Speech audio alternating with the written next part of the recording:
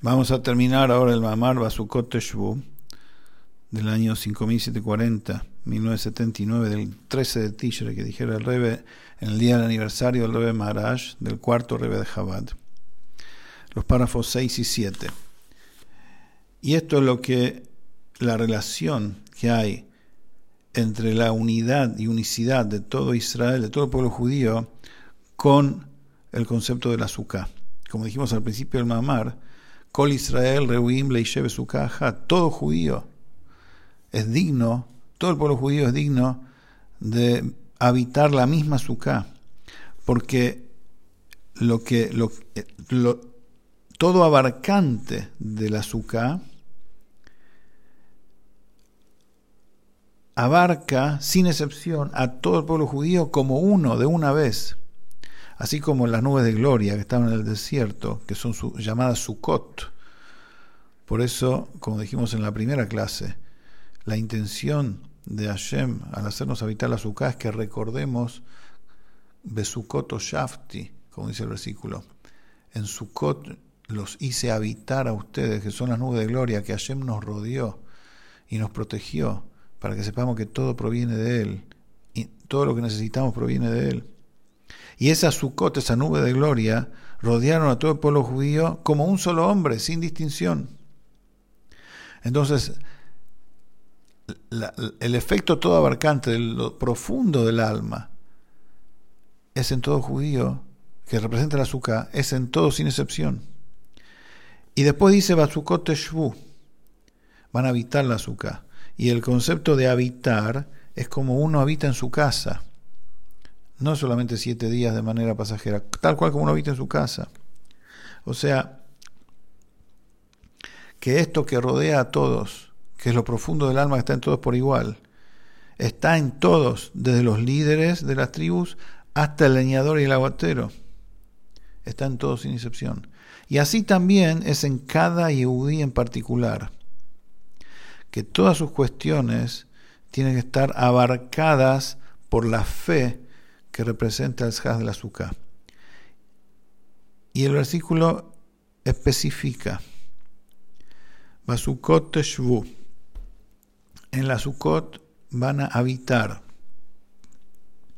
que significa no solamente habitarla, sino Teshuvah, expresión que deriva de Itiashvut, de asentarse, de incorporar la cosa, o sea, atraer la fe hacia lo adentro, adentrarla en uno.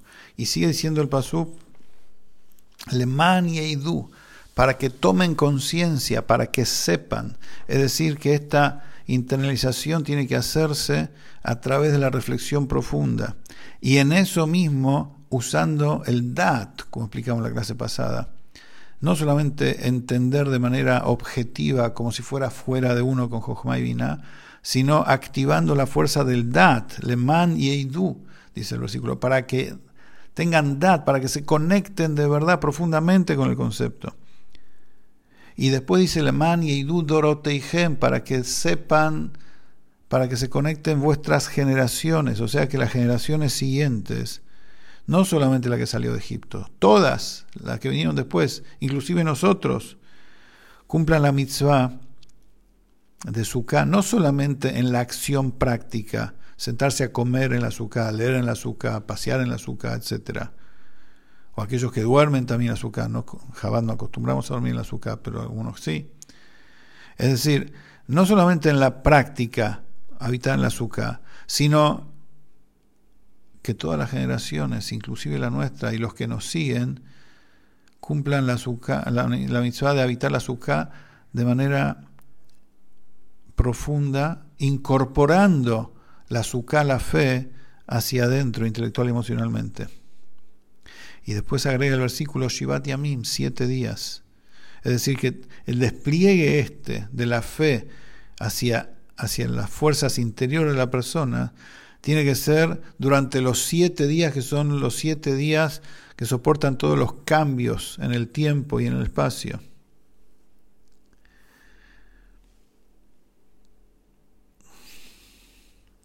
Y después venimos al Shmini Atzeret, al día octavo, que es la síntesis de todo, que el octavo representa lo que trasciende la estructura de los 7 días, como dijimos antes, que a partir que la persona incorpora, descubre una profundidad más elevada todavía. Y todo eso también se puede internalizar intelectualmente con el Dat. Como explica el Rebbe Maharaj en sus discursos hasídicos. Y para finalizar, dice el Rebbe, el versículo en cuestión termina diciendo: Kol ha'ezrach be'Israel yeshuv Sukkot. Todo habitante de Israel habitará la Sukkot. Con esto, al pi Hasidut, de acuerdo a la lectura hasídica, mística de la cosa, quiere venir el versículo a decir: ¿de dónde sacamos la fuerza para incorporar la Sukkah, la fe, en el Dat, en la toma de conciencia profunda? Ezrach, Kol ha'ezrach, viene del Ezrach, Kol ha'ezrach, todo habitante, pero no traduzcamos literalmente. Ezrach significa también una expresión de futuro. Toda palabra en hebreo que empieza con Aleph, con la letra Aleph, es en futuro.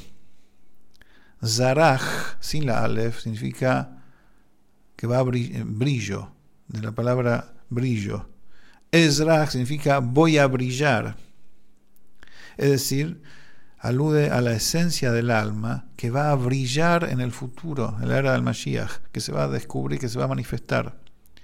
Que ese es el nivel de Eitan del alma. Eitan es la fortaleza del alma, lo antiguo, lo primigenio del alma. Que no es algo que se tenga que renovar, algo que se tenga que hacer. Es algo inherente y natural en cada judío tener esa esencia. El nivel primigenio, el nivel fuerte, la fortaleza más profunda del alma. Ese es el Eitan. Y se relaciona con el nombre Havaya Yud Kei Vav Kei, según su composición, que da un valor numérico de 72, que ese nombre místico de Hashem está por encima de la segmentación y rotura, quiebre que vino a producirse en la creación, donde todo uno lo ve segmentado y disperso. Este nombre de Hashem, que está conectado con la esencia del alma, está más allá de toda segmentación y diversidad. De ahí el Yehudí saca la fuerza de ese Ezrach, de ese brillo, del Eitan de la Neshama, de lo firme de la Neshama.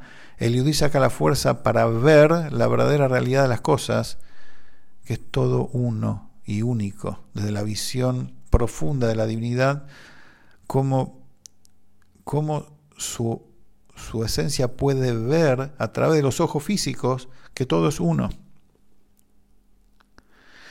Esto principalmente se va a manifestar en cada uno de nosotros cuando venga el Mashiach. De todas maneras, dado que este nivel trasciende el tiempo, está más allá de la limitación del tiempo y del espacio, por eso ahora también actúa, también ahora afecta e influye a la persona, y especialmente en la fiesta de Sukkot. Por eso el versículo dice: Basukot Teshu, en la Sukkot van a habitar.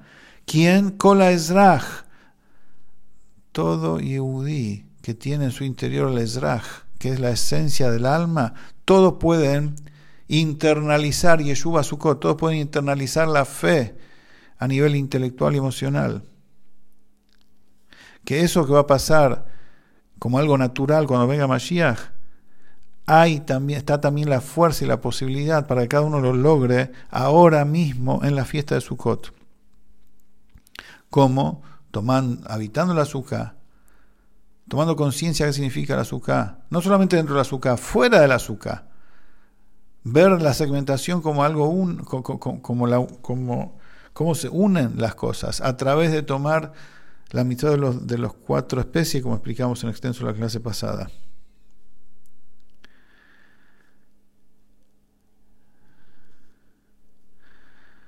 Y según la explicación también, que las 4 especies aluden a diferentes niveles de la divinidad. Entonces el judío toma a toda la creación, a todos los niveles de la divinidad, e incluso a Dios propiamente dicho, lo toma para sí.